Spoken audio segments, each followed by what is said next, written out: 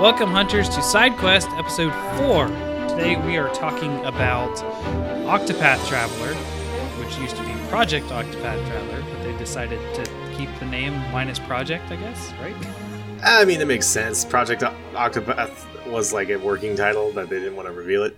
I still keep referring to it as Project Octopath, and people get confused. Yeah. Well, it confused me by taking off Project, because I still call it Project, and people are like, what are you saying? I'm like, I'm just, no, sorry. My thing is, when people get confused when I say Project Octopath, it's like, it still has the word Octopath, which isn't shared with many other games, Or I any, think. or any other games. I could be wrong, yeah. Yeah. This is SideQuest, if I didn't say this before. This is our monthly podcast where we take a game and we look at it sort of like a book club style. We ask you listeners to play along with us. And if you didn't, fine. But right in the front, heavy spoilers. There's going to be spoilers in this game. And there's not even, there's going to be spoilers that we won't even realize are going to be spoilers, especially for this one. It's a very story-driven, heavy game. So that said, let's go ahead and jump into what we normally start off with, which is our general impressions. Toaster, what do you think? I love it so far. Actually, one thing I was going to say was, too, we should bring up how far we got to. But yeah, I love it so far. I think it's a beautiful game. The soundtrack is wonderful. The visuals are excellent. Mm-hmm. And I personally don't hate any of the main characters, which is a huge thing for me. Because there's a lot of games where it's like, oh, this is good. And the main character just is terrible. Yeah. Well, I mean, it has the advantage of any one of the 8 can be your main character in quotations. Because there is sort of like a main character mechanic, sort of. Basically, the first one you pick in the game becomes your main character until you beat their story. Then they can come out of your party. But they're locked in your party till you beat Chapter 4 for that character. Right. It's good that you like all 8. I do too. The internet doesn't. This thing is getting panned by JRPG fans for being... Really? I haven't seen too much hate for it. I see a lot of people where they're like, they don't like a certain character, but overall, it seems like impressions were decent. As far as story goes, a lot of people say the story's crap. Huh. That's what I'm saying. A lot of people like the gameplay. They're like, the visuals are great, the sound is great, everything. But when it comes down to the story, I've seen a lot of criticism of it being very tropey, overused, blah blah blah, and that kind of stuff. And well, honestly, I don't agree with them. But part of that is I've never played the big 3 that everyone refers to, which is Chrono Trigger, Final Fantasy VI, and Secret of Mana. Never played them. So I actually have a statement on that regarding the whole tropey thing. Mm-hmm. I think that's kind of a load of crap. Not the opinion, but the fact that things can't be tropey. There's a reason things are tropey is because... well, they work. If they're not tropey, that means they didn't work and nobody decided to do it ever again. So, I think it's okay for things to follow a little bit of formula. Obviously, don't be like the exact same game. You can't Mario it all the time. Mario can because they do little changes and stuff. But with RPGs, it's okay to follow ideas. If you really want to complain about something being tropey, no RPG has ever actually been that original because most 90% of all tropes are taken from something else, literature and shows and stuff like that. So tropey is such a cheap way to criticize things, in my opinion. Well, here's the other thing. It's also getting panned for not being an interconnected story like those big 3. So because it's different from those big 3, it's getting panned. It's not a big epic world tale like Final Fantasy VI per se. Final Fantasy VI is going to be the one I'm most familiar with because I've seen a completionist review on it. The other one is it's it's not, I expected them to be all interconnected stories, and it's not, and so it's getting panned for that, so it can't win either way for a lot of people. And this is my This is my like viewpoint of looking into this game on Reddit and this kind of stuff. This is what I'm seeing. Yeah. The general public, I don't know. I don't interact with a whole lot of people that are super up or down on this game. Everyone I know personally has really loved this game so far. One thing I did want to point out is I think it's everybody's expecting some massive giant world with crazy interconnecting storylines, but this is a very down to earth RPG, I think. That's why I like it. That's why I can relate. For once, there's a story game. I like the story. And that's my general impression. I love this game. Yeah, like, I know people, it's weird, people complain about it being tropey. All the characters have, like, pretty moderate beginnings of, like, there's no, like, oh, it's the chosen one who must save the world from this evil. No, it's a merchant who wants to merchant harder, so she leaves town to merchant harder. Yeah. to get more life experience. I think you could say the one that is the most like, oh, I'm such an important person kind of thing. I would say is Ulbrich. And Ulbrich's beginning tale, he was the protector of a prince of a kingdom that fell. And that's one of the things is I'm going to refer it a bit to a Dungeons and Dragons because that's where most of my RPG experience lies. Is like as a DM, you get a character. It's like I was the chosen protector of such and such prince and such kingdom. I'm like, you're asking for a lot of working with me on your backstory here. like that's about the worst one was Ulbrich. That is, I will say that is a common storyline, but there's a reason it works. That's true. And it ties into him very well. So for sake of just for understanding for the audience, what there is there's 8 playable characters in the game. I'm going to try to cycle through them all. So you have Tressa, who you mentioned is the merchant. You have Primrose the dancer, Ulbrich the knight. You have Hanette, who's the hunter, Cyrus, who's the mage, and you have Therion, which is the thief, and then Alfine, which is the, what do you call him, apothecary. Yep. And I'm missing one. Cyrus, you said Cyrus the mage, right? Cyrus. Yes, I did. I'm thinking of them in pairs. Oh, no, Ophelia, the cleric. Yeah. So I'm gonna identify these characters in another way for people who played a lot of RPGs. Okay. Ophelia is Yuna from Final Fantasy X. I understand that one. Tressa is, this one might be a little bit about there. Tressa's that girl from Recetiar, the person who wants to be a good merchant, so she goes out into the world. No idea. Yeah, you might like that one. Therion is kind of the rogue who thinks highly of himself. I'm gonna be honest, I did not get far in his storyline. Mm-hmm.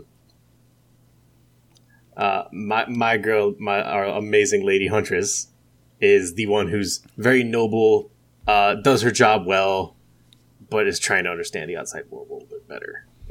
Yeah, a little green outside of the woods. Yeah. Oh crap! The warrior's name. Ulbrich. He is Captain Vash of Damask. What's the fighter guy from Final Fantasy XII? The one who got betrayed. Kingdom went down, and so he's just trying to stay noble and rise back up after. Oh wow! Yeah, that is totally kicked into nothingness. Yeah. I don't have great comparisons for the others, but yeah, there's some that are very clearly, similar to other characters. I'm not going to say inspired or copies because they're not. They have their own reasons for doing what they're doing. So before we dive into a lot of the mechanics and that kind of stuff, how far we got is going to be based on how the game works, essentially. Is what it is you have 4 chapters for every character. And as I understand it, there is post-game content after those chapters. But essentially, what you're going to consider beating the game for a character, because after you beat the first fourth chapter, you get the credits. So yeah, that's right. What you're going to get, what I would consider beating the game, is completing chapter 4 with all 8 characters. There is post-game content, and there is a post-game boss. I don't know what that is. I haven't got there. But in terms for the audience here of how we understand how far we got in the game, I'm going to say that I have completed chapter 4 for Primrose, Cyrus, Hanet, and Ulbrich. And the next closest is I completed chapter 2 for Tressa, and everyone else is chapter 1 for me. So my goal was to get my main party all the way through chapter 4 for each of them. I wanted to get all of them through chapter 4, but there wasn't enough time. So I managed to get through chapter 1 for everybody, mm-hmm. and then a decent handful of the chapter 2s. Downside is my roommate also got into playing Octopath, and he got significantly farther than me, which is also why I wasn't able to get that far. Yeah. So, but I mean, like, I think even just doing the chapter 1s, you're gonna be able to talk decently about the mechanics and that kind of stuff of the game. Oh yeah, I do have a request though. Don't ruin the whole storyline. Obviously, we talk about spoilers, but don't be like, oh, and the twist is, yeah. Oh no. I am going to talk about the characters themselves, though. I'm not going to talk about the events.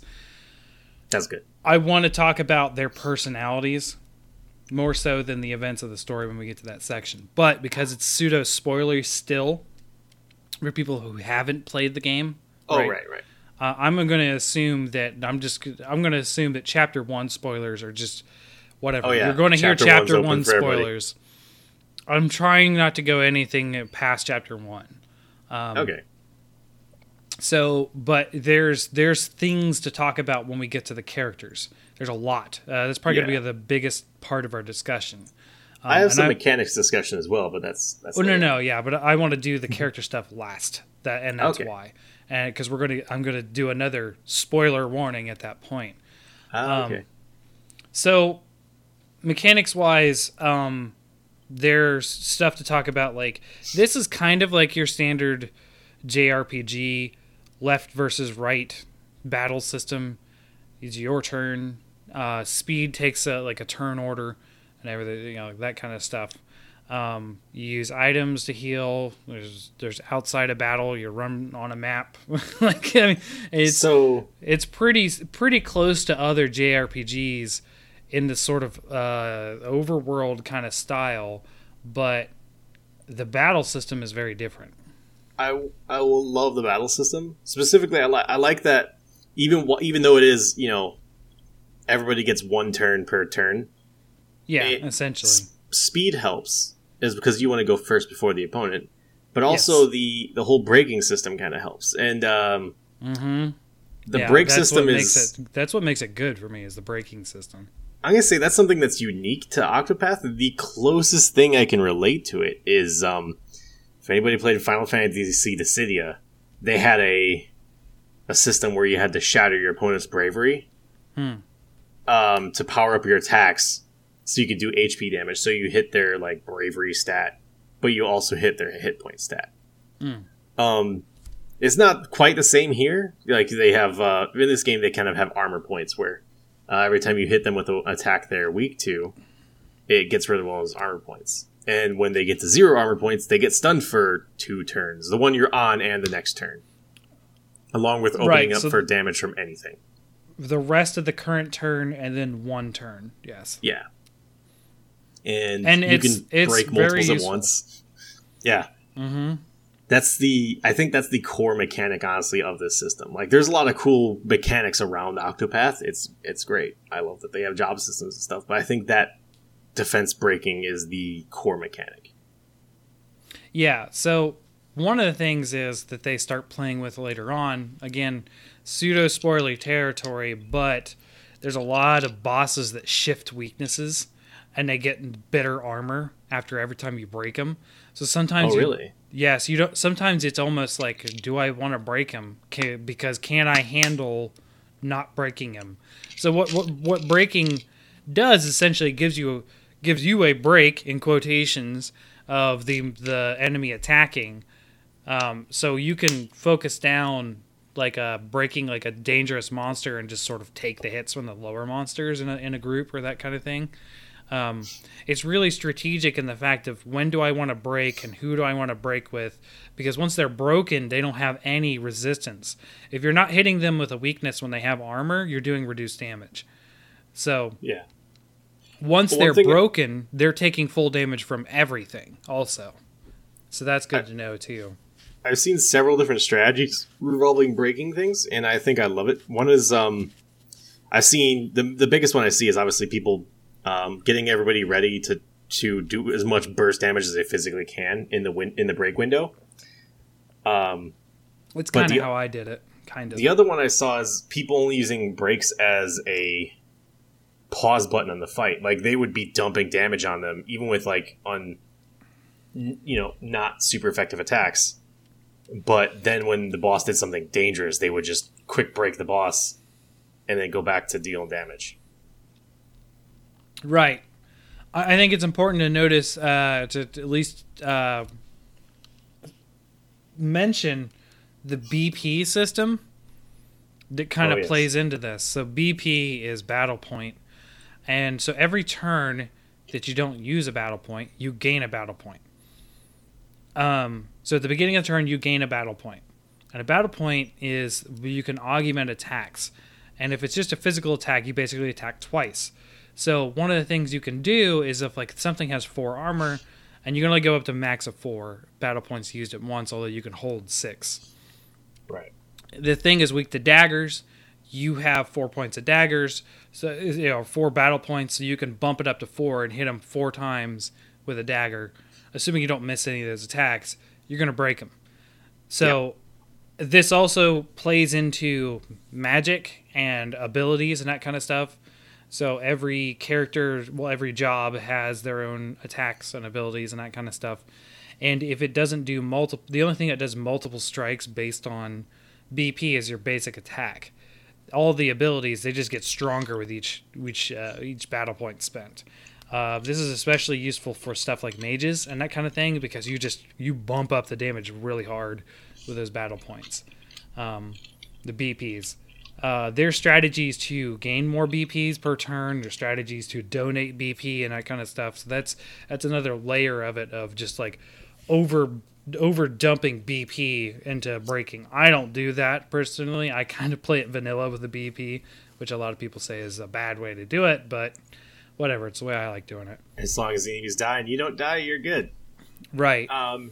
One thing I wanted to point out with involving the BP system, in previous games, I'm going to compare this to Final Fantasy 1, 2, and 3 now. Speed and classes and some arcane mixture of math determined if you did multiple attacks per turn.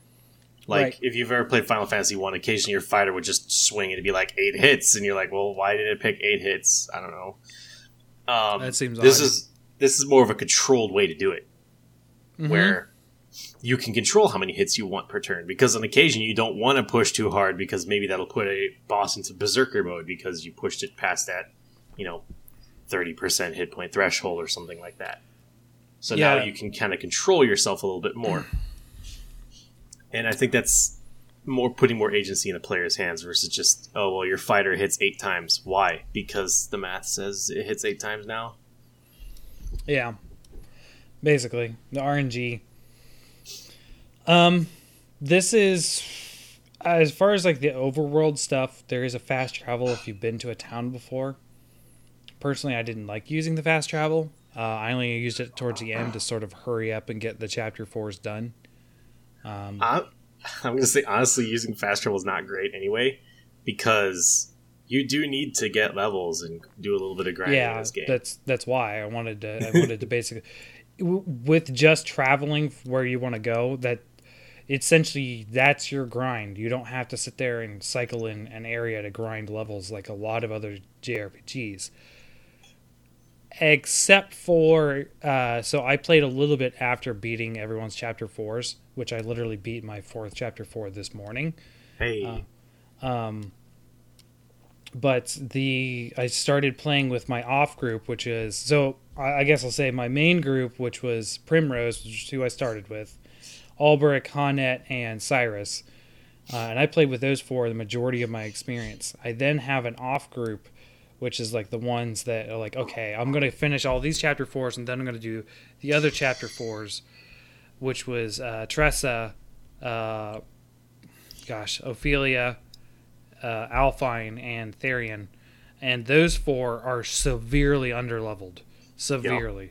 So I actually have to grind now, and that's been kind of a bummer. That's why I'm going to be putting this game down for at least a week. I do want to point out, I like that grinding, or at least not grinding to get advanced, but grinding to do catch up is a lot easier. Yeah. Because in a lot of games, they'll punish you for bringing somebody too weak. They'll be like, oh, well, in order to level them up, you have to fight something their level. You can't just go somewhere else. In this game, no, you can absolutely have like 3 level 60s in your party and then 1 level 5 and go kill something level 60, and that 5 will jump like 20 levels. Catching up is pretty easy. So it's not, as painful as it could be. Well, I'm doing it in a painful way because I'm leveling a whole off party at once. So. Oh, God, yeah. Always bring at least one good person. That way you can go fight higher level stuff. Well, I mean, Tressa's good. She's 17. Everyone else is 11. So. But, everyone else is 63. Yeah, jeez. Continuing with mechanics, though, I think a lot of stuff is a lot more controlled. Like, it is some ideas from other games, but with more control and more effort on your part. I do want to mention olives is a terrible way to revive people. What is? Olives. Olives is the item that revives people. That's right. I don't get that. I haven't had anybody die yet, so. Oh. By the way, I started with. I'm going to be terrible. I keep forgetting people's names. Hannet. I started with Hannet. Honnet, sorry. Yeah. And I like her a lot. So from what I found is everybody has their like favorite characters. I like Honnet a lot. I'll get into that with the personalities because yeah. There is one side to the mechanics I think that kind of fell through a little bit. Okay. And this is part of something that they advertised quite a bit. They'd said like, oh well, this whole path system, everything's going to have 2 ways of handling it: the rogue path and the good person path. I really didn't feel that as much. I didn't see that anywhere of them saying that, but I didn't feel that at all. Yeah, so the whole thing was advertised as like, oh well, there's a real words for it, but I'm going to go ahead and say noble in the rogue path. I know it's not called that, but it's basically it. Where one can reduce your reputation in town because it's considered a not nice way to do things, and the other one is just like level gated. So it really didn't feel like you're being punished. It just felt like more like the risky way. Are you talking about the path actions? Yeah. So to give an example, there is pairs of them. That makes sense. Yeah, right. So Alfric and Honnet. Alfric can challenge people to a fight, and he'll just get into a fight with them, and he can use items in all his actions. And you have to be a certain level to challenge certain people. And if you fail, you don't take any negative reputation in town. Meanwhile, Honnet can do the exact same thing, kind of, except she sicks up her pets on them, and you can use her pets and actions she's captured. Yeah. And it's not just Linda; it's all the pets you can use. Well, I know, but you can only use pet actions and items. You can't use other jobs or abilities during it. Right. You're also not level gated. You can challenge anybody you want with her, and if you fail, you take negative reputation in a town. Yep.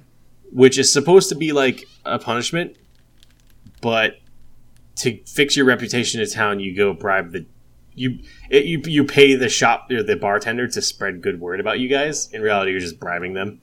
Yeah, and it costs 4,000. That's it. Flat 4,000, no matter how many times it happens. Yeah, it's really cheap. And 4,000 is pretty steep in the early game, but yeah. But yeah, overall, it's a decently cheap cost. And I don't think that was so much of a rogue action, so much as a risky action. The other comparison is Tressa the merchant with Therian the thief. Um, Buying Tressa items versus stealing. yeah, you can just buy any item you want, or you can go take the thief and just try to steal it. And if you fail, go bribe a shopkeeper and try it again. Yeah. Well, sometimes it's almost an impossible percentage. So, Right. because I have both Tressa and Therion in my party for my off party that I'm doing, so I'm looking at it and it's like, okay, you can get so and so shield for 3% chance to steal or 18,000 whatever currency. Yeah. I want to The call problem it is Zenny. I was like, I'm just going to pay the 18,000 because that's easier.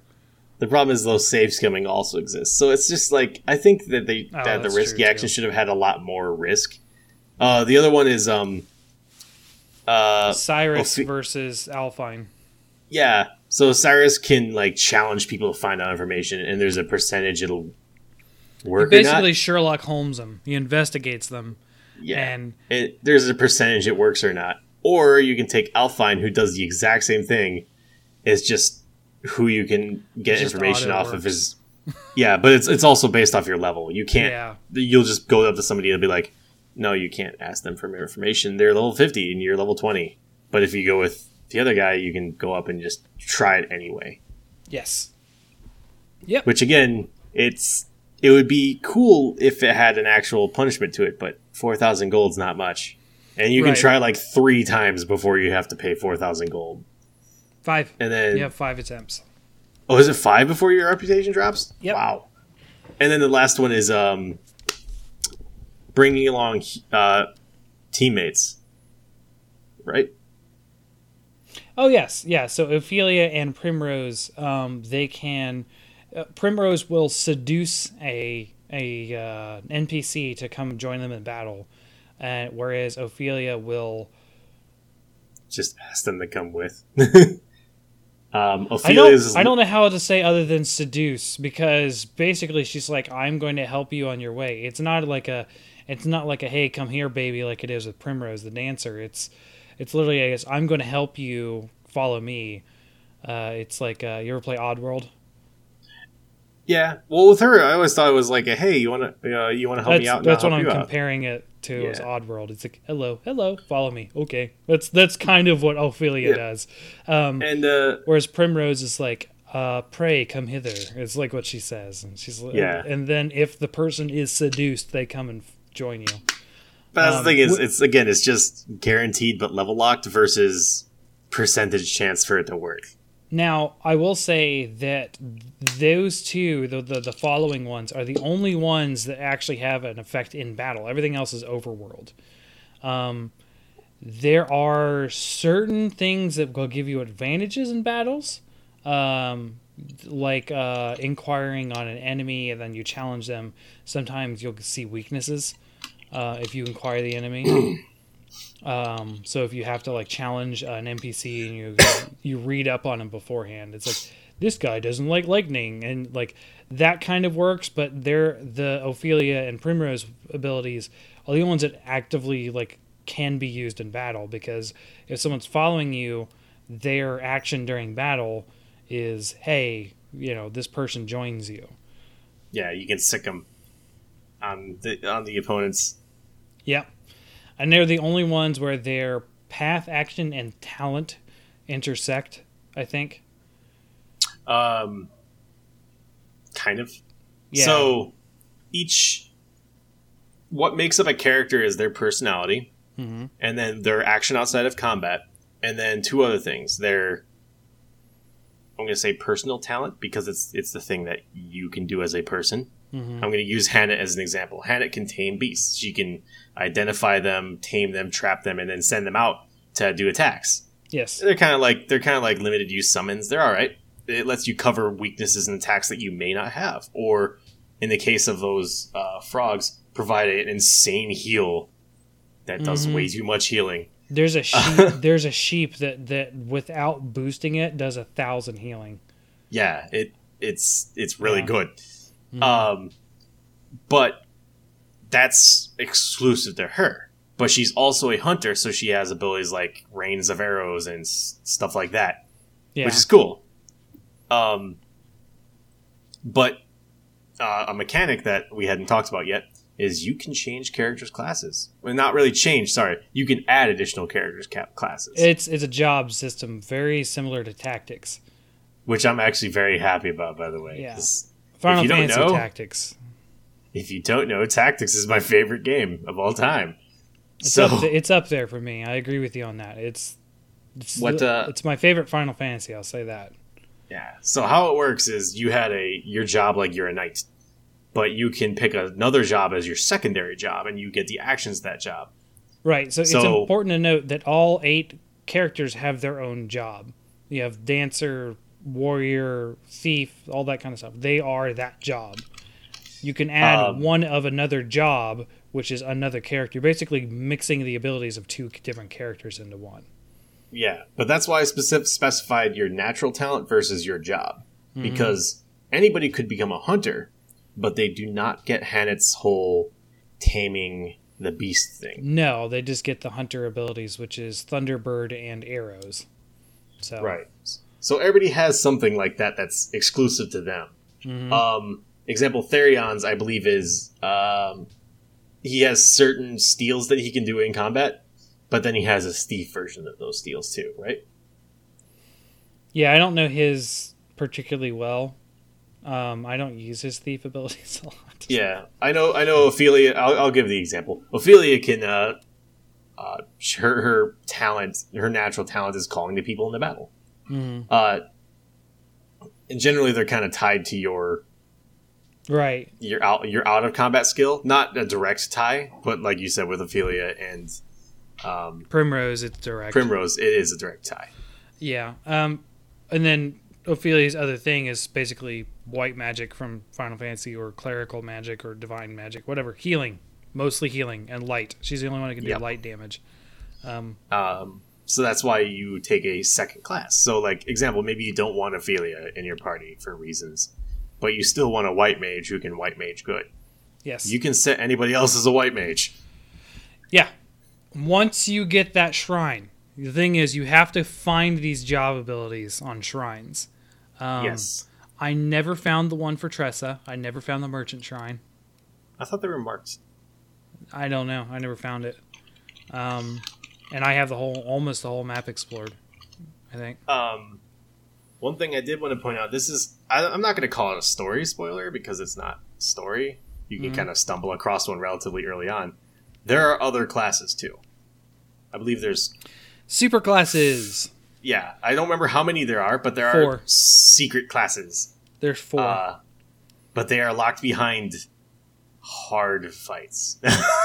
Oh yeah, no, I have attempted the Arc Magus, which is the spellcasting one.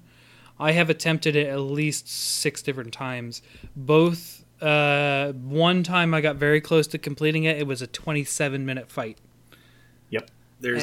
And I still died. I gotta see the Starseer. Woo! I don't know what the Starseer does. Astrologian style stuff. So buffs and calling stars out of the sky to fall. So enemies. it's the there's kind of like it makes sense. There's sort of like 4 different archetypes, right? There's the buff / healer archetype, there's the warrior archetype, there's the mage archetype, and then there's the sort of utilitarian. Yeah, green mage. Utilitarian kind of style. I think that's what those 4 are. Because, I mean, one is easy to tell. The Warmonger is the warrior. And the Archmagus is definitely the mage. I didn't know about the Starseer and what the other one is. Those are the 2 that were confusing me because until you use them, I don't think you're going to know. I didn't get any of these. I wanted to, but that's a goal for me to do with my high-level party. I think I should do to help out my lower-level party, to help them. Right. You also have passives on every character, which is kind of like passive skills in Final Fantasy Tactics, where Right. So as you unlock abilities with job points, just like Tactics, you basically you get job points for every battle. You unlock abilities to do for your job. When you get a second job, you're also balancing your spending on two different jobs. Sometimes in my case, I used upwards of 3 to 4 jobs on certain people just to get those passives. But as you unlock more, you get more passives. Yep. Which is kind of cool that you can Yeah, you can mix and really match customize passives. things. Yeah. So one of the things that I do, so I ended up doing, and I'm going to be doing with the second party to sort of mirror it, because this is how I played, is I liked having a sort of like a designated healer that was sort of like that was able to do some off like breaking and damage, but mostly she was a healer, and that was Primrose for me. So Primrose was in the end spec'd as the healer, as a cleric. So he was a dancer cleric. Okay. So she was buffs and healing mostly. Then I had Albric, who was spec'd as a hunter, because hunter boosts your attack and critical. So it was sort of like min-maxing his physical damage. Okay. Then I had Hanette, who was the opposite. She was the hunter maxed as a warrior. So she had more increased attack on top of that. So they were two heavy physical damagers. And then I had Cyrus, who by himself is the best mage. And then I gave him a dancer. So literally everything was each other, except for Primrose was basically Ophelia, and Cyrus was basically Primrose. Like the only outside class I had was the white mage, or the cleric. And Cyrus, he had a lot of different things on him. He had everything from dancer to, so he was a dancer in the end, but Cyrus had a lot of abilities from like 3 different classes, I think. Stuff like that. I know that if I am doing a physical damager, this is what I want to mention the passives for. There's the passives for the hunter are insane, because you have 2 different things that allow you to do extra attacks. Yep. So there's one that gives you a 50% chance to perform another attack on top of any basic attack. This includes if you BP boost it. So if you do a 4, there's a 50% chance to do a 5th. So it's really really awesome. Then there's one that's a 25% chance that you basically get an extra turn at the end of the turn.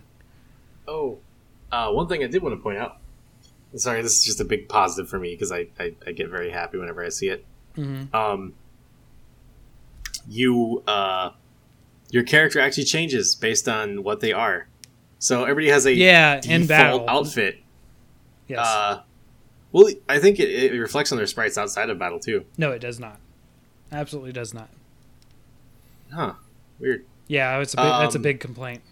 But anyways, whenever you change their subclass, I'm going to call it subclass. That makes sense, right?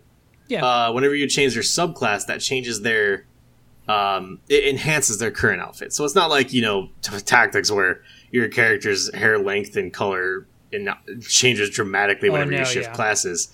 It'll change the colors a little bit. Like anybody who becomes a dancer gets a little bit more flowy and some nicer colors and stuff like that. Oh, dude, no, Cyrus. Cyrus gets like a vest, like one of those like guy stripper vests that go. Like, oh yeah, you absolutely see midriffs on dancers. It makes me happy. Oh dude, he goes all out ballerina, like the male like cut ballerina, which is funny. I'll get to his personality part later. It fits. One thing I wanted to point out to you, one combo I see a lot is warriors with merchants. I wanted them. That's one of the things. I wanted the merchant subclass. I wanted it because that's the only class that can do wind damage, and it was the one damage I was missing. That's what I would have had Hanette using. Okay. But yeah, I couldn't find it. But I think it's neat that they have all these smaller mechanics built in that don't overall like wholly change the game, but they definitely make it feel unique. They make you feel like you're building your own team. There's a lot of team comps out there, and a lot of people are like, oh no, you have to use Alfine with this and this and this. And I'm like, I don't use Alfine. I don't even know how to use them that well. I mean, I know about I can't his get concoct ability, but I can't get his concoct to work. Even when I use like the one that's like labeled as potent, which is supposed to do a lot of damage, I'll use it and it does like 30 to each character. And I'm like, oh, never mind. I'll just not use this ever. yeah, you need later game materials basically to do more. Yeah, like certain characters you just might like better, not only because of their looks or maybe you like their special ability. Like I use Hanet because, well, first off, she's my main character because I picked her first. Yeah, But I love that the capture mechanic because I can cover all my things. And it's, I don't want to say a Pokemon-like mini side quest thing because it's not really. But the ability of being like, every time I encounter a new monster, my first thought is I should capture this to see what its skill is. you can capture sub bosses. Some of them. Really? Yes, there's these extra dungeons in the world that help you get better items and that kind of stuff. They're just side quests. There's nothing story wise that would ever put you in one of these dungeons. Yeah. And there's one with a moth there. Now, granted, I had to boost it all the way, and it had to be in the red and broken. So, like, basically, you're weakening the opponent as much as you can to get a better chance to capture him. Still only had a 3% chance to capture it, but my goodness, did I try. This giant moth. And it would have been really good because it poisons the whole enemy team when I read it, I think. Because that's what it did as an attack against me. That's my guess. But yeah. Yeah. But it's kind of neat. Something to note about her. She also has an infinite use pet. It's the snow leopard that she starts off with. Linda.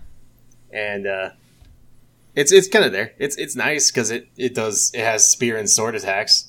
Downside about her is if you boost it, it doesn't do multiple attacks. It just does more powerful. And also, you don't get to control it. It sort of has this pseudo logic that's behind it on what it uses. I notice it always tries to use spear first, and if that doesn't super effective, it tries for AoE, the AoE sword attack next. If you've discovered a weakness, it'll default to that. Oh, okay. Did not know that. Yeah. Well, that's one of the things of the scholar, which is the mage. The scholar can identify weaknesses as an action. So, if you identify weaknesses and Linda comes in and she's like, "Okay, this thing has a spear. I'm going to hit it with a spear." Which you can also do like I do and just aim randomly until you hit a weakness. I do that sometimes. I've started to learn different monster types have different things, specifically. Luckily, once you've discovered a weakness on a monster, it's locked forever. Like, there's other variants of that monster generally, but Wolf A is always going to have spear weakness. And and once you've discovered it, you've discovered it. Period. For that monster. Right. You never have to discover it again. Even my second party that has never seen some of these monsters they're coming across, I know all their weaknesses because I've battled them so many times in the first party. So there's stuff like that. Granted, each boss is going to have their own unique stuff, so you're going to have to identify them again. But right. And to start off with, you only like the identify spell will only like identify one weakness at a time. You can obviously, I think you can boost to discover more though. Right? Yes. Nice. Yep. 1 extra per boost. So you can discover up to 5 at the most. Which, I mean, that's pretty excessive. Yeah. I would say. I think the most I ever did was 3 at once. So, a lot of the mechanics out of the way. That took a long time. I mean, it's an RPG. There's always complicated mechanics. Well, I think part of it was we both kind of liked it too. So that was a good positive. One thing, I don't want to run out of time here, so we're going to go over an hour. But can I do a one line mention of something real fast? Sure. The music is excellent. Like if you do not plan on playing this game, just YouTube a playlist of the music. It's really good. It's literally what I was going to go into is like one thing I don't want to not mention is A, the music, and B, the art style. The art style is really what grabbed me when they first showed off this game. It's got this beautiful dynamic lighting in a lot of areas. I mean, it's just like really good. It's still that sort of Final Fantasy Tactics aesthetic, like a diorama style with 2D cutouts. But it's done really well. You traverse the world in 3D. They kind of hide things in that style. Like, gosh, I'll tell you what, there's a dungeon that I was playing a couple days ago. Yeah. Could not figure out how to get to this chest. I just started randomly running into walls, and I eventually ran through one and went down a path and finally got the chest. I probably spent a good 2 hours of gameplay in that cave looking for that chest. One thing I like is, I've said it again, Tactics' favorite game, whatever. I generally don't like pixel games that much.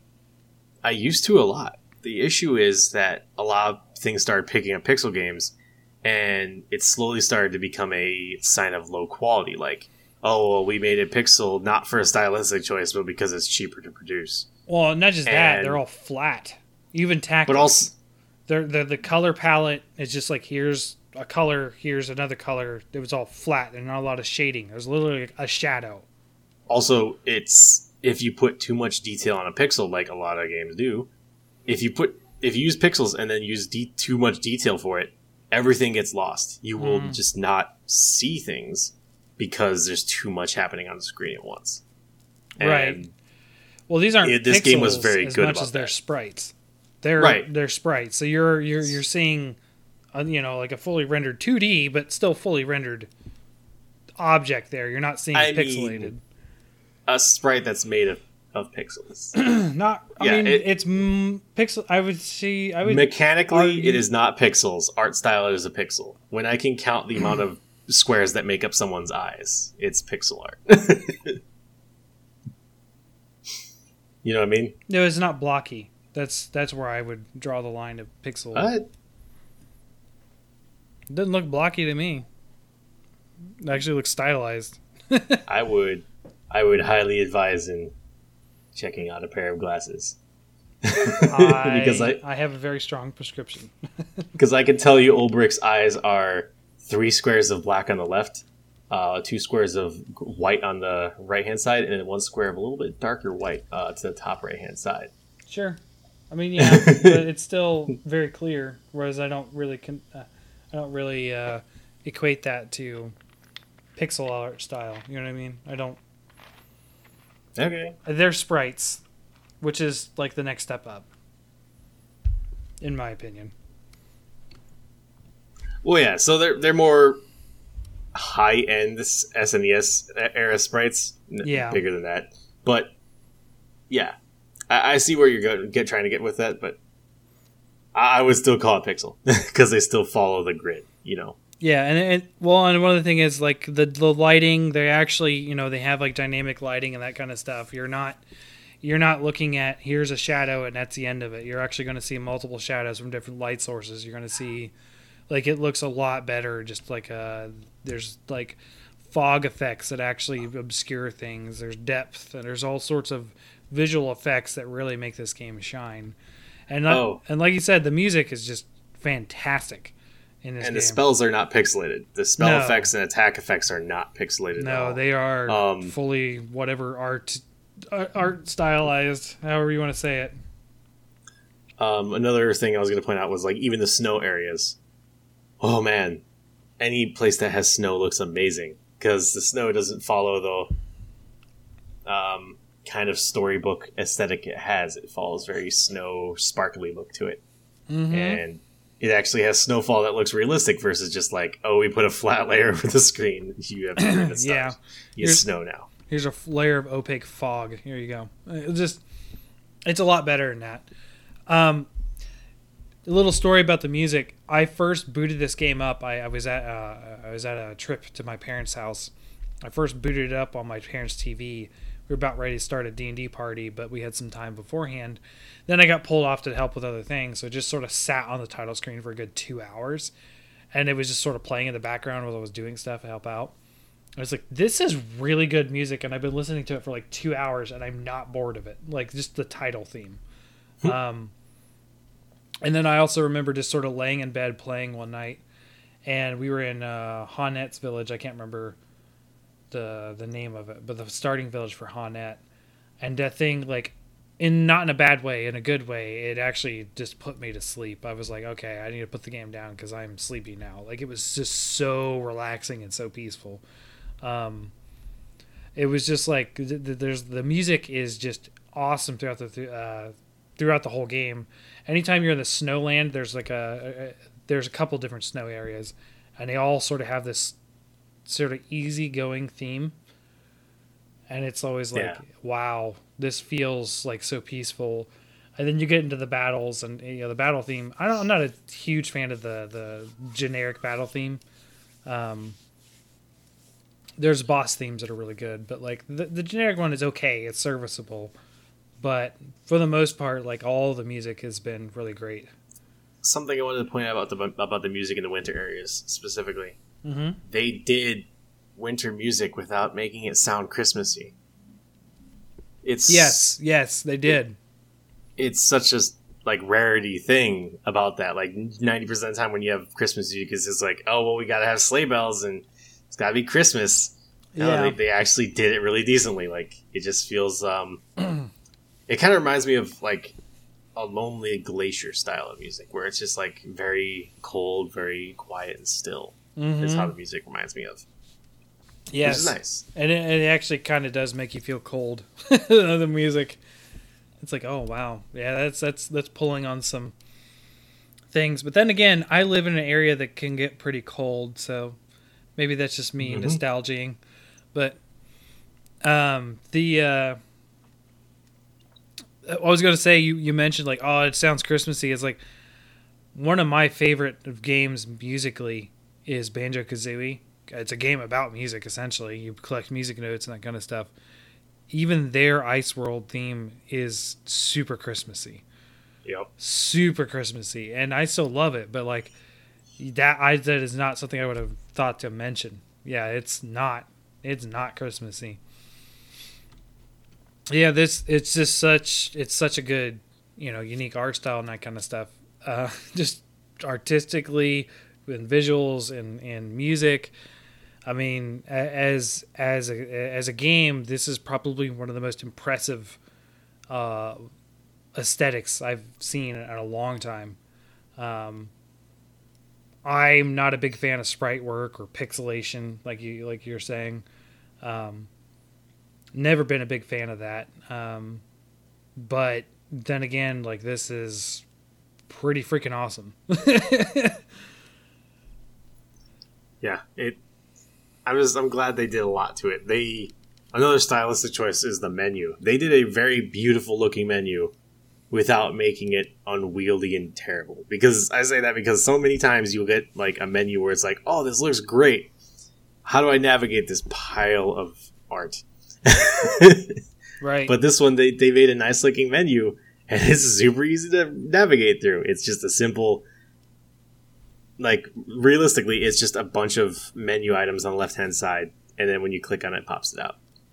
Which sounds basic, but when you see it, it actually looks nice, because they didn't try to...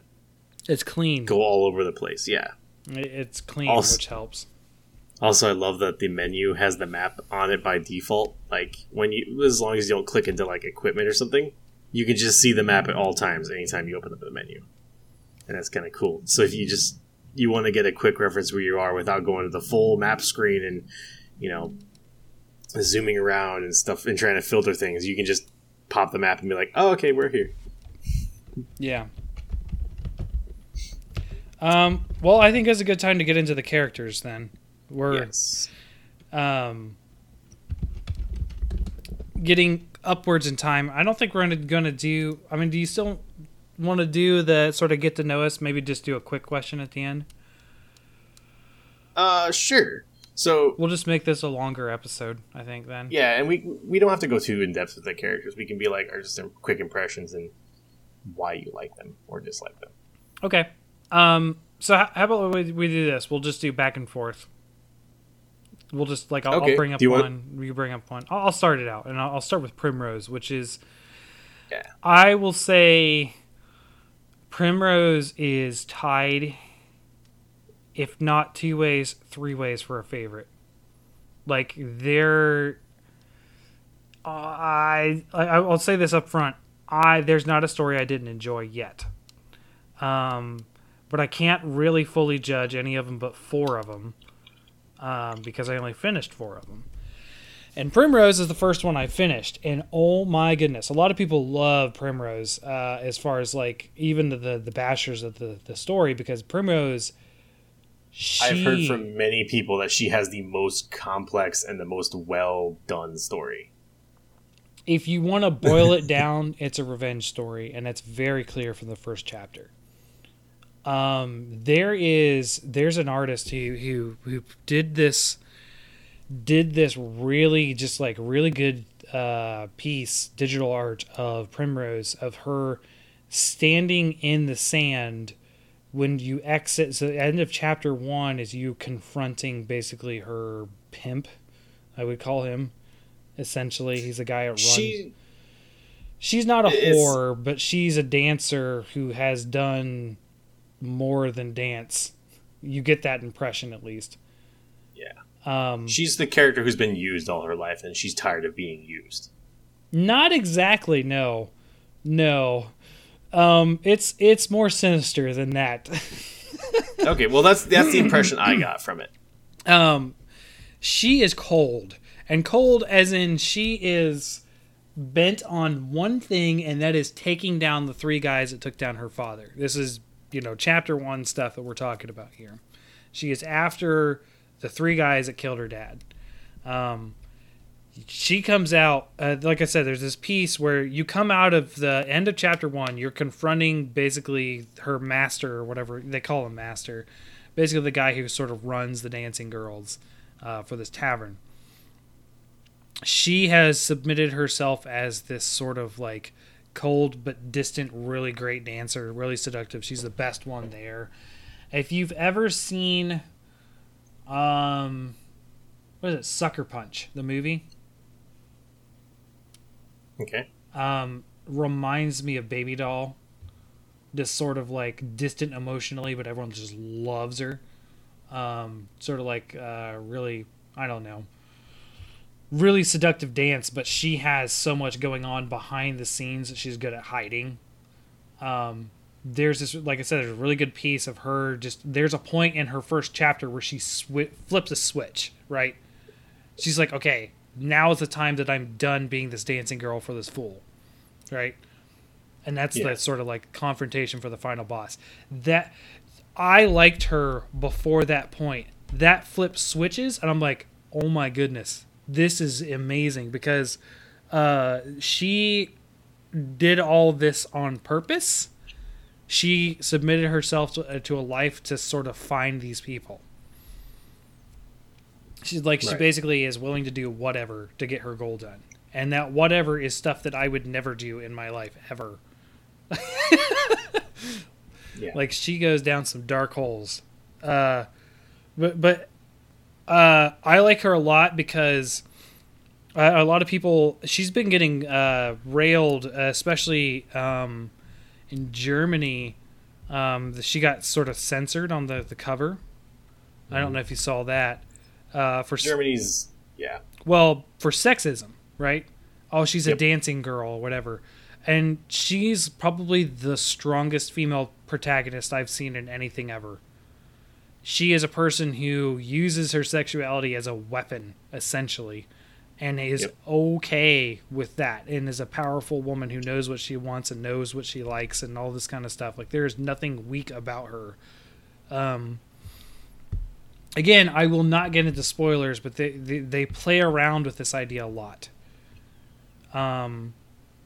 She is still a person, I'll say that, right? She is far more complex than what you see in chapter 1, which is pretty complex. I like her a lot. Now, her as a fighter and that kind of stuff, the dancer abilities, they're really good at boosting other people. It's also the only class that does dark damage. So that's a thing to keep in consideration. And she also is hilarious for Bewildering Dance, or Bewildering Grace, which is... Mm-hmm. Have you done Bewildering Grace? Yeah, it's interesting. So for each boost, it's one of the few abilities that actually get multiple instances per boost. But for each boost, there is a random effect that occurs. It can be awesome. It can heal you for 400, or it can wind damage across everybody for, I don't know, it's not a whole lot. But it has this awesome effect of it can multiply up to 100 times your JP or XP. I've only ever got 10. 10's the most I got. Or 5. Maybe it was 5. But it's really good if you're trying to farm easy stuff. You're like, okay, I can basically do 100 battles, but it's rare to happen. The problem is you can also poison your whole team, and if you're really unlucky, there's one that says you barely survive the attack. It brings everyone on your party to 1 HP. That is rough. That is a rough deal, especially if you also poisoned yourself, because that means anyone who takes an action and didn't heal themselves enough is going to be gone. But basically, that's how I really like. I really like Primrose a lot. Like, she's a really cool character. I haven't spent much time with her, but Arctic, if y'all remember, from a while ago, he likes on her Hunter's the Hub. most. That is, yeah. Roommate for those who haven't paid attention to Hunter's Hub. But yeah, he thinks that she has probably the best storyline as well. It's a very common opinion so far. Again, she's tied for me. Yeah. My starting carrier, Hannett. I like her a lot. She's the very serious type of character where she didn't really have her own personal goal in life. She just was content to. She's a hunter guardian type of thing. You know, the type that they have they guard a village, they maintain the forest around them, they make sure everything stays on the up and up and all even, and everything's good. And then the storyline with her starts off with you going to go take down a beast that showed up that you don't know why it came to your town, but it came to your forest, but it decided to come to your forest and start destroying lots of things and killing lots of caravans and innocent creatures. So you, being the huntress, goes out to deal with it, and you do. And then you do have a master, but you start off at the point where you don't really need him anymore. You know, you're already trained, you're good. You're not like some newbie hunter who's doing her thing. Right. And meanwhile, your master's the bumbling old fool type of character, which I kind of like that. I always like that the master's kind of, not the most, not the most stable type of person, but their apprentice is very stable, very controlled. And then your master sets on a special mission he was going to go do, and he just stays gone. Yep. And you're kind of content. You're just like, well, I'll keep riding him. Eventually he'll come back, whatever. And then somebody comes back and is like, hey, yeah, listen, you're dead.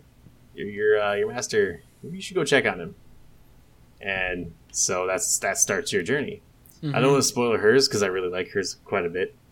But I love her as a character because she carries herself so seriously, because she's very in tune with nature without being in your face about it, Yeah. It's not like I'm a druid and I must protect the wilds and for the forest and da-da-da-da-da. She's just like, no, it's my job. We got to make sure people are safe. I also love that she uses a made-up version of Old English. Yeah. So the she way doesn't she speaks. People panned her for this. Yeah, I don't get why people hate this. But she doesn't. She doesn't do the thine and thou and all that stuff. But she does. Yeah, just a little bit. But she has her own. Okay, I guess she does thou.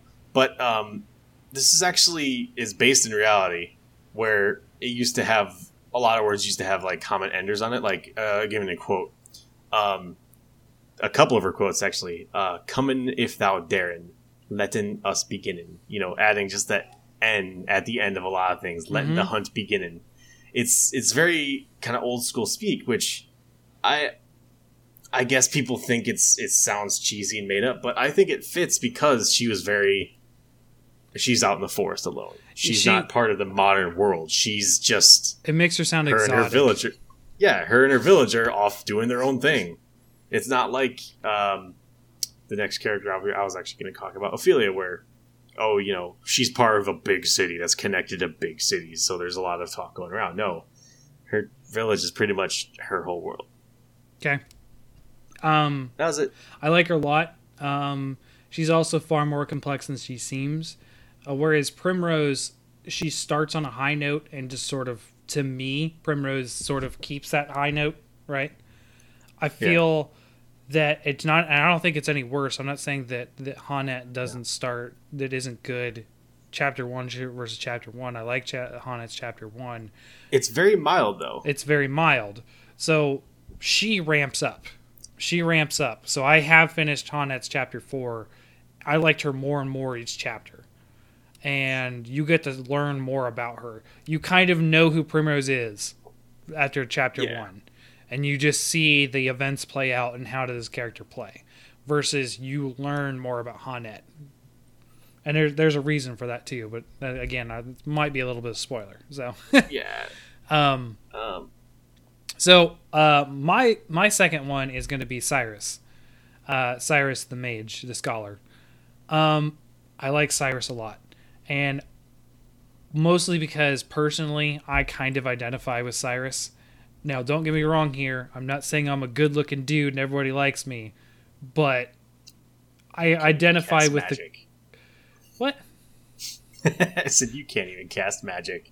I know I can't, but a lot of guys, a lot of nerdy guys, regardless of, you know, how personable they are, they kind of have a problem recognizing how much other people like them. And that's sort of like what Cyrus is, and that's clear from Chapter 1. Cyrus gets in trouble because a student likes him, and he has no clue. He's just like, oh, she's a really good student, and she wants to spend time so she can learn more, and that kind of stuff.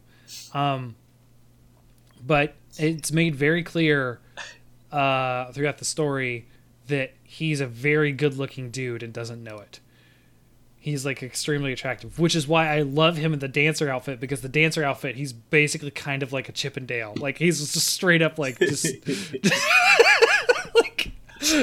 here is my manliness. Like I like that his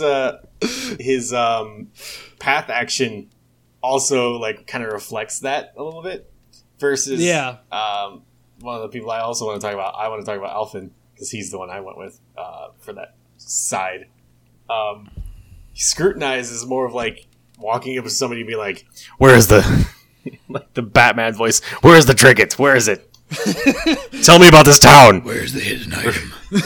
Like he doesn't realize he's being like really in your face about it, but he's just like, "Hey, I need to know this." Yeah, he's very back off, dude. He's not a very good people person, but he's like one of those people. There's two different kinds of people who aren't good people persons. There's the very blunt and an offensive person, and then there's the clueless guy. He's just the clueless guy, which makes him even more adorable to the girls. So like, again, not spoilers, but there is a cast of girls, and it's not like a harem thing. There's a cast of girls that like, I really wish you weren't so clueless. Something might have happened or something like that. Like, it's like, oh, okay, this is an ongoing problem. So yeah, that's been great. I like him a lot. Just he's the mage. He's really good at doing multiple attacks that hit multiple people. I won't go too far into it, but basically, if you need elemental damage, go with a scholar. He's really good. His Inquire ability, which is sort of like his natural thing, is you just at the beginning of this battle, you just learn something. You learn a weakness. Start of the battle. It's pretty good. I really miss that, not playing him on second party, because like I came across a monster that I hadn't really fought too much yet, and I was like, I have no idea what to start on this guy. It was the first time in a long time. Like, okay, I can't just start with breaking him here.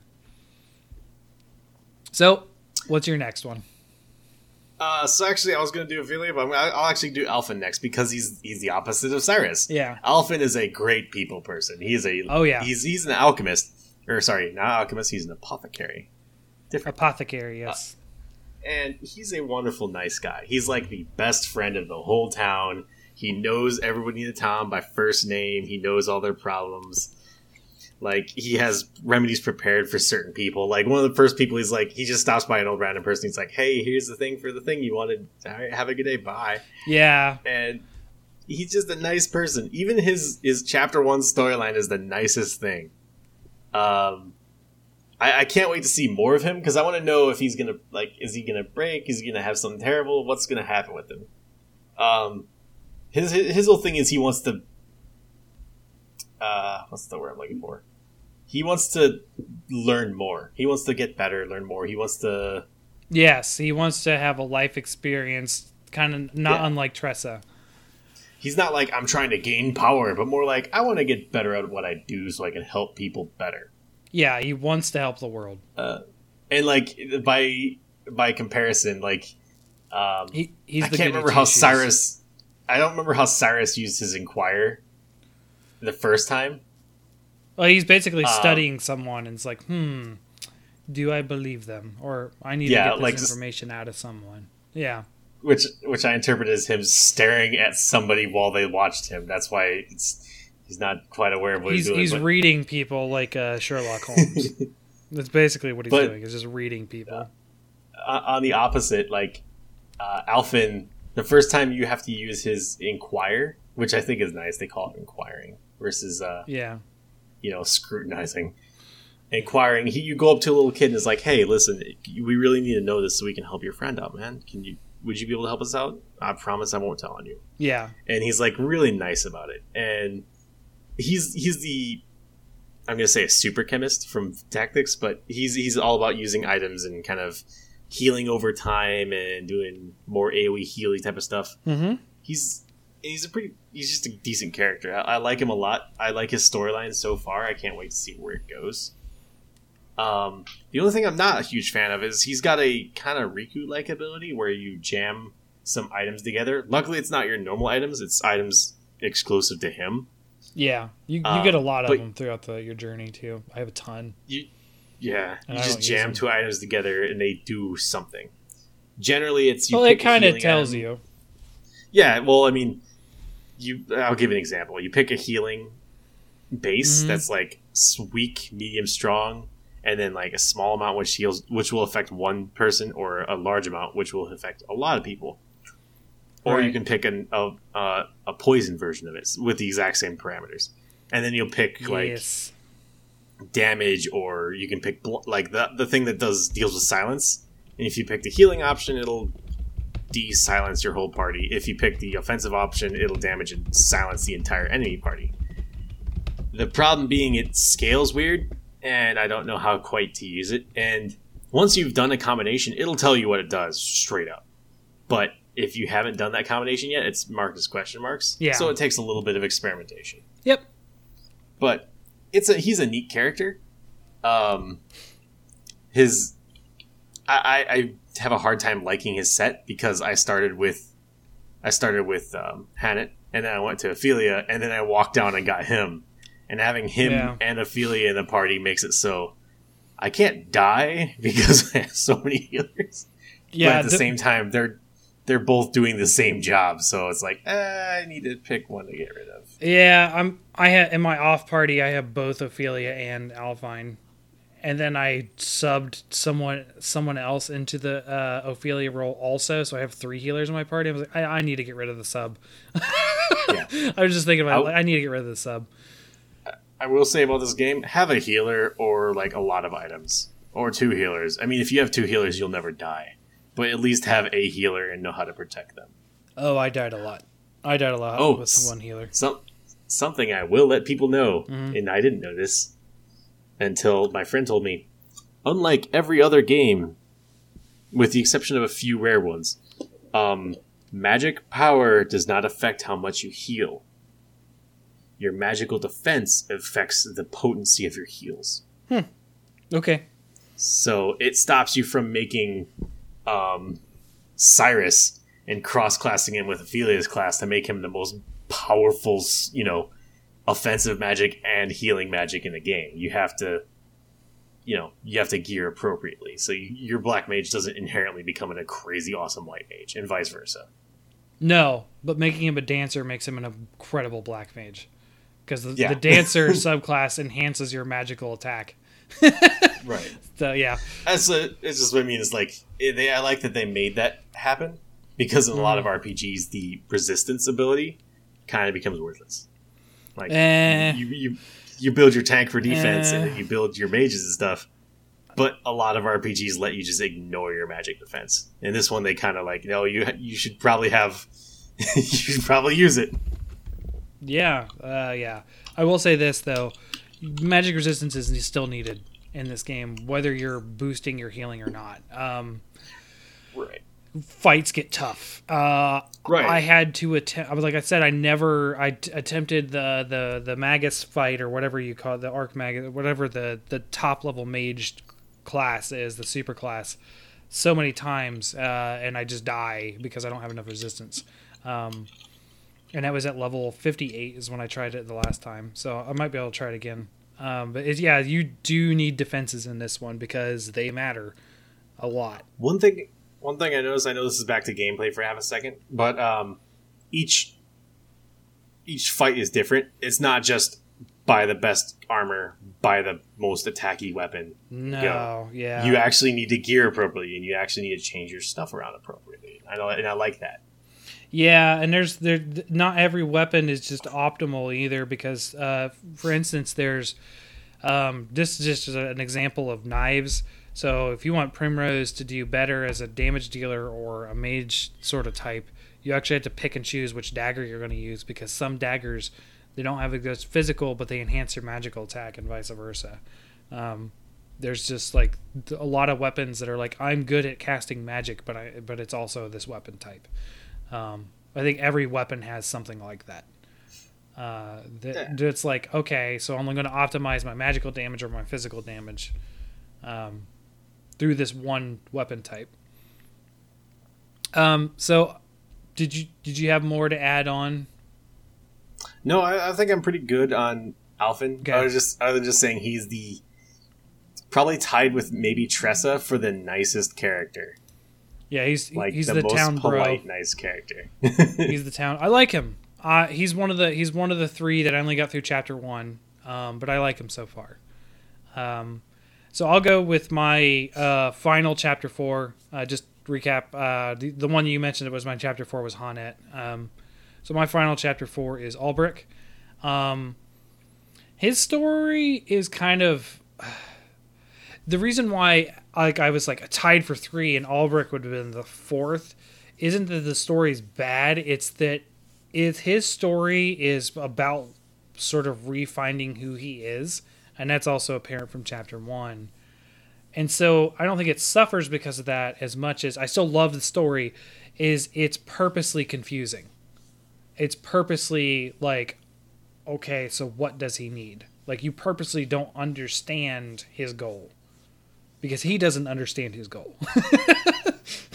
And that's his whole. It's his whole character arc. Like I mentioned, he was a protector of a prince or a kingdom or whatever, and that kingdom fell. So he's just sort of trying to pick up the pieces of his life afterwards and trying to figure out why he uses his blade. He still uses his blade, but yeah, it's very much, what do I do with my life? Because being a mercenary is not what I should do with my life. Right. So he ends up sort of going on this adventure to sort of discover himself, which isn't that much different from some of the other characters, but I think it's done in a unique way. It's like relearning who you are, and I don't know. In my mind, it was discovering a purpose versus like Alphen's discovering he wants to learn more so he can be a better healer and a better apothecary. Cyrus just wants to learn more because he's a nerd. Ulbrich wants to learn about himself. Yeah, and there's a difference there. And one of the reasons, like a lot of people, Ulbrich is super boring. I kind of relate to Ulbrich in a very different way, and I'm going to get a little personal here. I've been going through a divorce the past couple months, and sort of relearning how to do things after being married 9 years. You know what I mean? It's kind of felt like that. Like, there's a lot of confusion at first, and then you kind of have to sort of pick up the pieces and just sort of go. And that's kind of the way Albrecht is. Things fell apart, and he's trying to pick them back up and figure out what to do from there. Yeah. So it's like, I kind of get this. I kind of get it. It's not the same. It's a little more obtuse of a relation, but I kind of get it. I like him a lot. He's really great at fighting things. Having a sword and a lance in battle is really useful for a lot of different fights. Pair him with a hunter, you can hit almost everything. Because that gives you the bow and the axe. Yep. I love him a lot for that. His one thing I didn't mention, I guess we should have, the final ability, which you probably haven't unlocked for everybody. The final ability, if you learn everything in a job, they all have like a sort of super attack or a super thing. Yeah. They all, I won't go into them. You can read them. They're not all of them are super interesting or whatever. But I will say that I will mention Albrecht specifically because I use it the most. His is a straight up sword attack that hits a single enemy. But I regularly hit max damage with that without boosts. Yeah, it's a big. Yeah, there's a reason he's a warrior. Yeah, it's a big hit. So physically, he's probably one of the most physically powerful characters. So, but his story, I like him a lot. I like his voice. I think as the voices go, him and Primrose are my favorites. So, what about yours? What's your next one? I'm going to talk about Ophelia. Okay. She's another one who came from a more noble background and more like versus Ulfric came from, he was a knight for a king. Ophelia came from us being a servant of the church. Yes. And as far as I know so far, don't say anything, not even like a or anything, because I want to learn this for myself. I only did chapter 1 with her, so. It's, for the first time in almost any video game I've played, the church isn't corrupt or terrible. It's shocking. I appreciate that. Again, getting a little personal. I'm a very religious person. I appreciate that for freaking once. I'm tired of every single time I play a video game, the church is corrupt. I'm like, they're not all corrupt. Can we just? Because when done well, tactics, it's done really well. When done badly, it is the most boring plot hook of, oh boy, the church is evil. Who could have seen that coming? From what I've found out, the more on the nose the game is about religion, the more badly they're going to handle that trope. I'm gonna get stabbed for saying this. Final Fantasy X was a bad executor of this. I don't even remember it. I remember it was corrupt, but I don't even remember it. Yeah, the church is corrupt. The whole thing's a lie. It's a sham. But the fact that everything from the very beginning is super church. Oh, the big enemy is called sin. And the servant, the things about like somebody going on a pilgrimage, but all the pilgrimage sites are super serial and secret. And nobody ever wants to talk about the pilgrimage. It's too heavy-handed. It's done badly. So far for Ophelia, it's great. Like, the whole reason she takes on the journey isn't necessarily because she was super stoked to go on the journey. Her whole background, for those who may not ever play this game, she's part of the Order of the Flame, which is a nice church that's about the fires of creation, I guess, is the quickest way to say it. You're also an orphan. You're adopted by the Archbishop, so, daddy's the pastor. And things are going good. Everything's great. Your adopted sister, the bishop's actual daughter, is preparing to go on a fun pilgrimage. Not like a world-saving pilgrimage but like a fun one where you take a flame to visit all the churches in the land, and you come back and you're a better person. And it's literally like a ritual. And it's okay. It's a normal one. It's not like we have to do this or the world's going to end. No, we do this. It's important because it's a tradition, and they don't want to... It plays on the very, in a sort of positive way, it plays on we do this as this religion because it's been done 20 years, and it's treated as extremely important because they don't want to break the tradition. Right. Yeah. That's what I mean, though. It's not like we have to do this or the world will end. It's more like we do this because it's what we do. And it's an intense personal desire. I look at it from the other side, too, is if you go on this pilgrimage, you get to see and learn about the world more. Yeah. And also you're still spreading news of your religion. And, you're still just keeping people aware that, hey, the light's out there, cool things. We're good. Yep. But the reason you do it, you weren't even like trying to like, well, I want to go on this religion instead. No, you were happy to serve your highness forever and ever, and you were just happy. But like old parents do in games, the archbishop starts to get sick, and he's not doing so great. Like at first, it makes it out like, oh yeah, things are gonna be good, and as the time goes on, things aren't gonna be doing so good. And unfortunately, the only family the archbishop has is you. Adopted daughter and his real adopted daughter. Mm-hmm. And without telling them, you kind of take it on yourself to go into the sacred cave that no one but the pilgrimage goer is supposed to go into, and you start the pilgrimage basically. And then you go talk to your sister and the dad and explain like, yeah, I broke a tradition, but it's because I really love you both and I want her to be able to spend time with her dad while the dad's fading away. Yeah. It's a really nice selfless act. It's not like I love that it's not doing it for power. She's not doing it because she wanted to take the pilgrimage instead. She's doing it because she loves her sister and her father. Yeah. She's a good person. And so her path is like, because everybody sets on a quest to learn more, whatever. Hers is to just finish the pilgrimage. Like I haven't gone too far with her, but her quest is to do the thing she started. And I like that. It's a very noble reason to go on a quest instead of like the village burned down, so now I gotta go get revenge. It's nope, I gotta do a thing because I said I was gonna do a thing.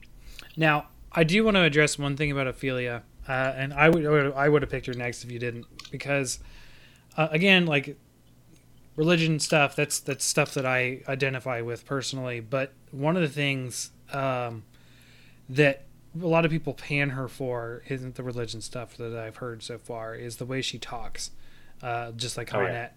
Your Excellency, Your Excellency, Your Excellency. It struck me as very we all know, not all, a lot of people know the very prim and proper church girl, right? Everyone just assumes she's crazy on the inside, but there are people who are legitimately, I'm extremely proper, I'm extremely reserved, that kind of thing. This girl was an orphan, and she has everything to owe to this person, right? That she feels as if as a father, but she feels she has to pay him the due respect at all times. You know what I mean? So she always calls him by his proper title because she's a proper girl. So like, it's very like, I mean, again, if you don't like that, that's fine, right? It's just like people were really like making fun of her. Even what's his name? Does funny videos. Donkey did a video where he made fun of her saying that. Yeah, and it's funny. It's funny, but at the same time, there's a reason why she does that, right? It's her personality. It's because she was an orphan who would have died. Like she and she almost feels she didn't live. And she only cracks that once and calls him father one time in the first chapter. Isn't that when she's leaving? Yes, when she's leaving. And it's like, oh my goodness. Like, the thing is, like, it's a very, very emotional thing. And it's a person who, it's like, I like her a lot because how deep she is by being, like, having such a front. You know what I mean? Like, she's always on. Like, that's kind of... Well, I think that's part of it, as you said, such a front. I don't really think it's a front for her. Like, no. She sincerely believes she's not really worthy, that she really owes it that she got saved. Because, like you said, she owes everything. Not a front in deception, such a front as in she always is on. She is always doing the prim and proper thing, right? That she can't. Oh, right. A front is in like, this is how I am and this is how I'm going to be at all times. She never lets that sort of emotion sort of break down that idea that we have to be proper, except for once where she calls him father. And that's significant. That makes it significant when she says it. Yeah. And it's not like it the church told her she has to do that. No, the no, daughter says it all the time in front of other people, but like, Dad. Yeah, no, yeah, stop. It's her decision. It has nothing to do with the church. You're right. Also, the dad is the nicest guy ever. He's not even like, well, I took her in because I had to. It's just like, no, I had to do it. She needed a home and a family, and even when she's like, the sisters are kind of poking and making fun of him, he's not like, you guys better be more respectful. He's just like, yeah, what do I do to deserve these kids?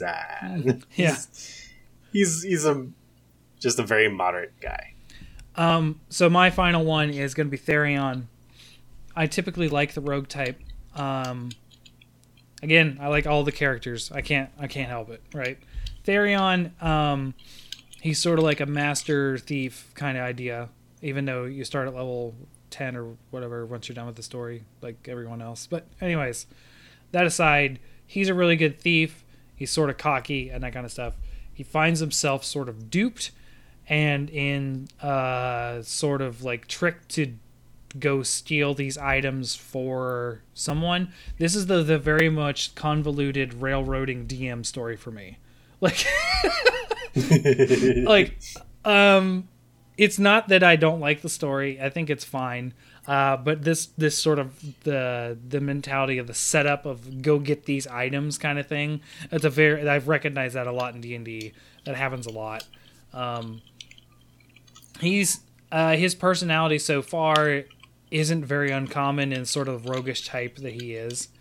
I've seen hints, and granted, he's another one I've only done the chapter 1, so he's my third one. I've only done chapter 1, but there's hints of more complexity there. But again, I've only seen chapter 1. Not really a big fan of the steal abilities. I don't feel like they do a lot. It is nice that he is a little versatile, and just because the dancer only has a dagger, he actually has a dagger and a sword, which makes sense because a lot of rogues in D&D use swords also. Sort of like there's the dagger for being sneaky and sword when I get caught kind of idea. Yeah. Because a sword is better than a dagger, hands down, face to face. So it's like he's very, to me, he's very much a D&D rogue, which I like. And but to me, there's not enough there. I think his is going to be one of those builds as the story goes kind of thing. I think he's a fun character. I think mostly because he's not as much as I love Balthier from Final Fantasy 12. I love him. The main character. I'm the greatest thing ever. He's not that. He's a very kind of. He's well known for being an excellent rogue. He's not flaunting it in front of anybody like an idiot. He's just like he does his thing, and he does it because he likes the challenge of it.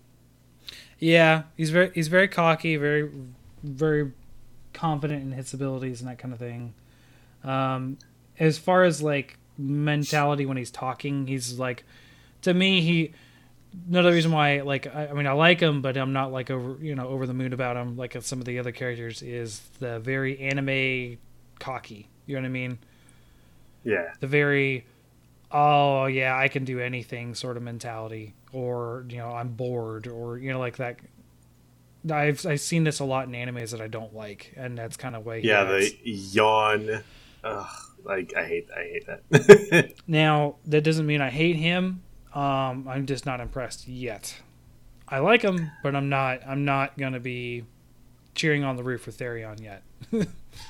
I agree with your comment, by the way, about the D&D storyline. Mm-hmm. It is very much a D&D storyline of like, all right, you guys are a bunch of people. You're in a town. Somebody hired you to go do a thing, and then so you go do it, and then you uncover something. You're like, oh, this is actually deeper than just getting hired to do a thing. Oh, yeah, it actually means something, and I like that. Yep. And then final one, Tressa. Tressa's adorable. She is. Tressa's she's a fun little character, and she did it kind of. I think she's more about the boredom one too. She's that boredom adventure hook of like, she starts off, she's just working in her parents' shop. She's just a shopkeeper who just kind of exists, and life's all right. I mean, her parents are pretty successful, right? Isn't it? They're doing pretty good when her storyline starts off.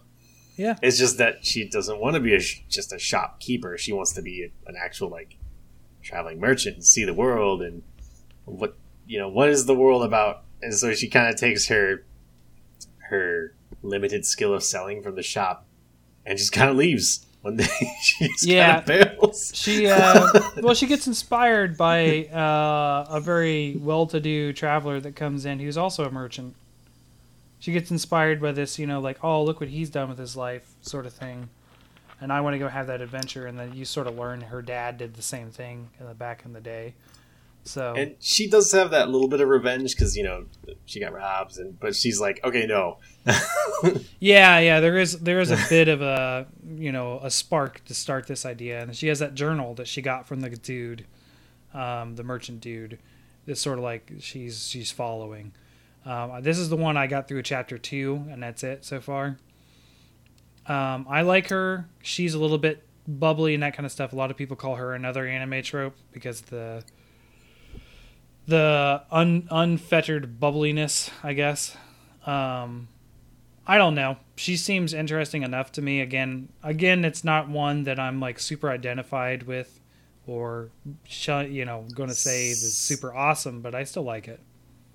So I'll go a little bit past chapter 1 without naming any specific events because I don't want to spoil things. But she's a little, I'm not gonna say naive, but positive to a fault. Like she's really trying her best at all the times, but sometimes like she says a little too much and is very open, and that's not a great thing. Like sure, you're doing good and you're doing your best, but maybe tone it down a little bit. It's be careful who you say things in front of. And aggressive optimism. Yeah. Mm-hmm. I know what you're talking about. Like maybe this isn't related to her. This is just a generic trope because it happens in D&D a lot.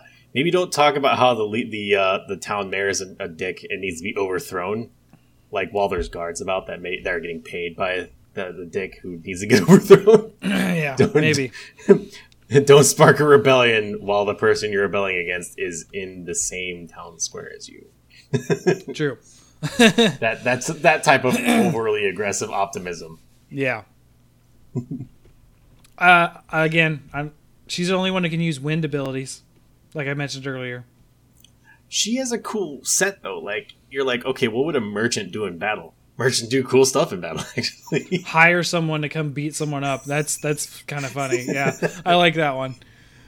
You can just pay currency, which I'm against because getting currency is kind of hard buying some of the more expensive weapons. But that said, if you ever had the Final Fantasy 7 or 10 summon Yojimbo, you'll know that sometimes paying people can do a lot of good.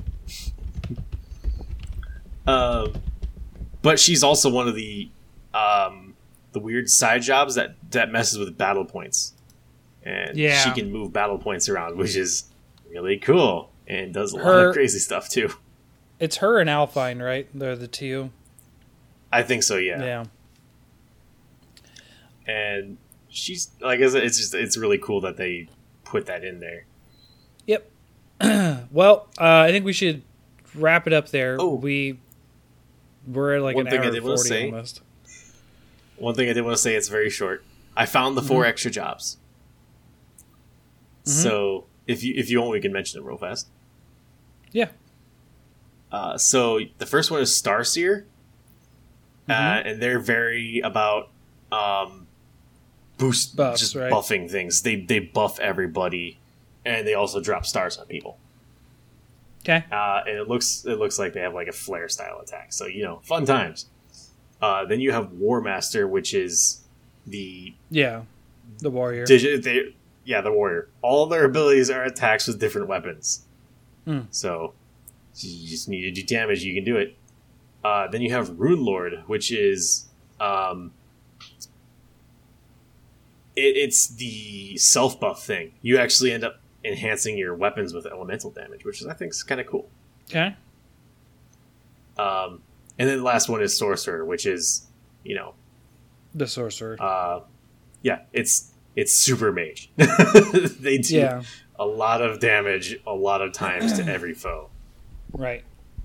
So I like that they did cover all 4 of the things, Well, they don't have a good healer in there. I think it's because it's assumed that you're going to take it with a healer class.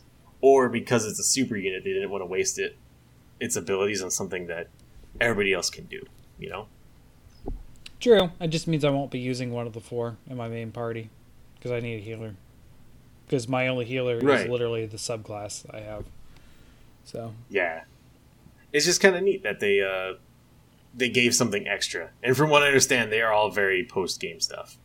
Right. Yeah, I would probably use just real quick. I'd probably keep Primrose as dancer / cleric. I would probably make Ulbrich warrior. Make him the Rune Lord, where he buffs himself. I'd probably make Hanet the Starseer, not the Starseer. Yeah, the Starseer. Is it the Starseer that buffs others? Yeah.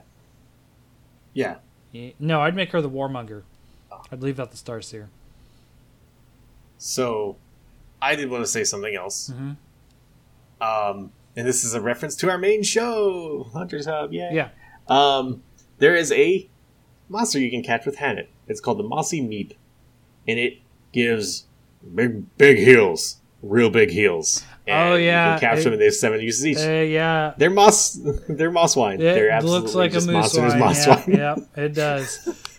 They're just a pig-looking thing with basically a Pachycephalosaur dome on their head, and they have moss growing over their back, and they're really cool. And I just thought it was kind of neat that I forgot they had it in there. Yep. But so overall impression, I love the game. Same here. I want to 100% it because I'm actually reading quest texts and paying attention to everything that I scrutinize off people, even if they don't give me. Yeah, we didn't even go into the fact there's side quests and stuff. There's a lot to this game. I mean, it's an RPG, but even if you scrutinize somebody and they don't give me a hidden gem, I'll read their text because it gives more about the world. Yeah. Go to Therion's area. You can scrutinize the dogs. Yes, you can. I did. I think it's silly, and it doesn't. Some of them obviously will reveal a hidden item or some crap like that, but some of them will be like, "Yeah, he really doesn't actually like his handler," and it's like that has nothing to do with the storyline, or anything. But it's nice that they added that. So we'll wrap it up. We'll do our little get to know you thing. One quick question, I guess, right? Sure. So, what did you have a question in mind, or what? What was the last one we did last time? I don't want to double it up. I don't remember. Wasn't it your favorite RPG style or something? It was favorite game. Yeah, that's right. We asked our favorite game. Yeah, favorite games. I think it was a few. It was 3. Okay, it was top 3. That's right. Okay, so we'll make a short one. Is there any type of games you do not like that you just absolutely do not enjoy? That be it a genre or a gameplay style, or a theme or something. Yeah. I'd like to say space, but that's fine. No. I'll be one that I really just avoid because I just don't care for them. Is horror. I don't like horror. I don't like being scared. Really? Yeah, I just don't.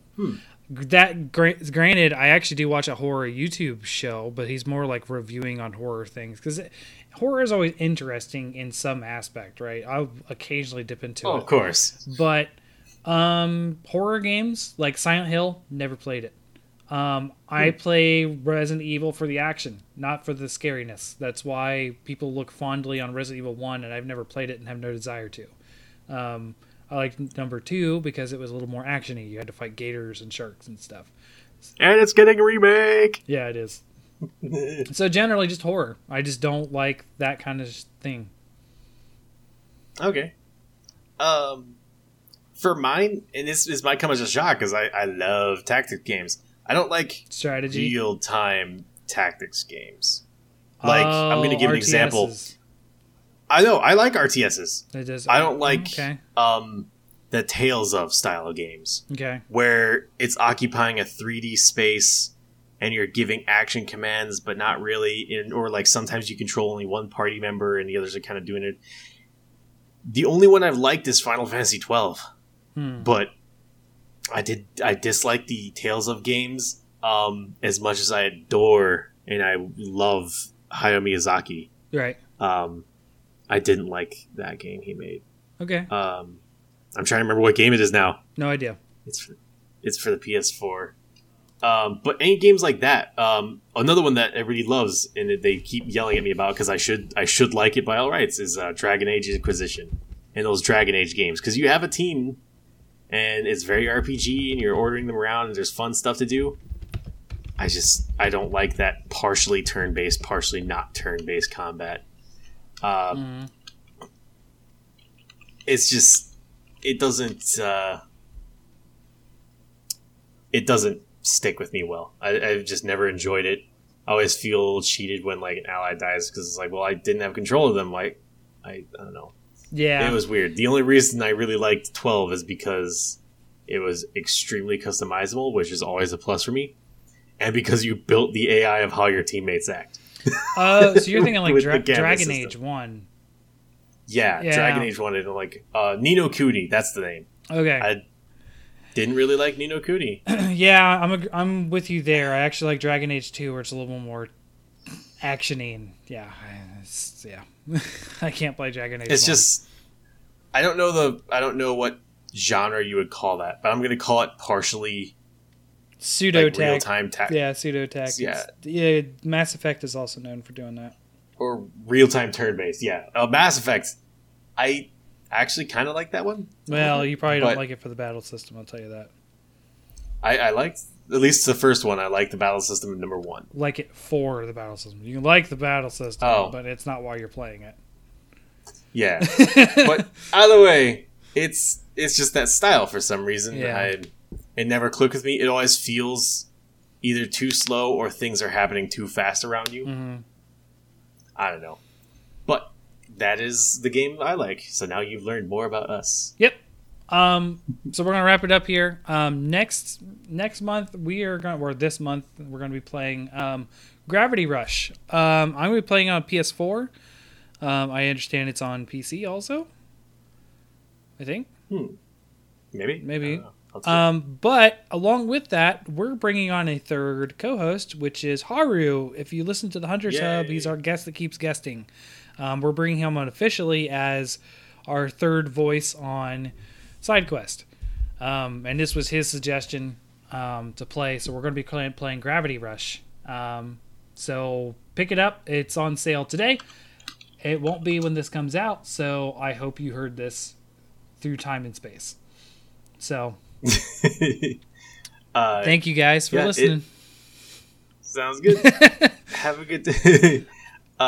It's on the Vita and PS4, no PC. Okay, so PS4, pick it up.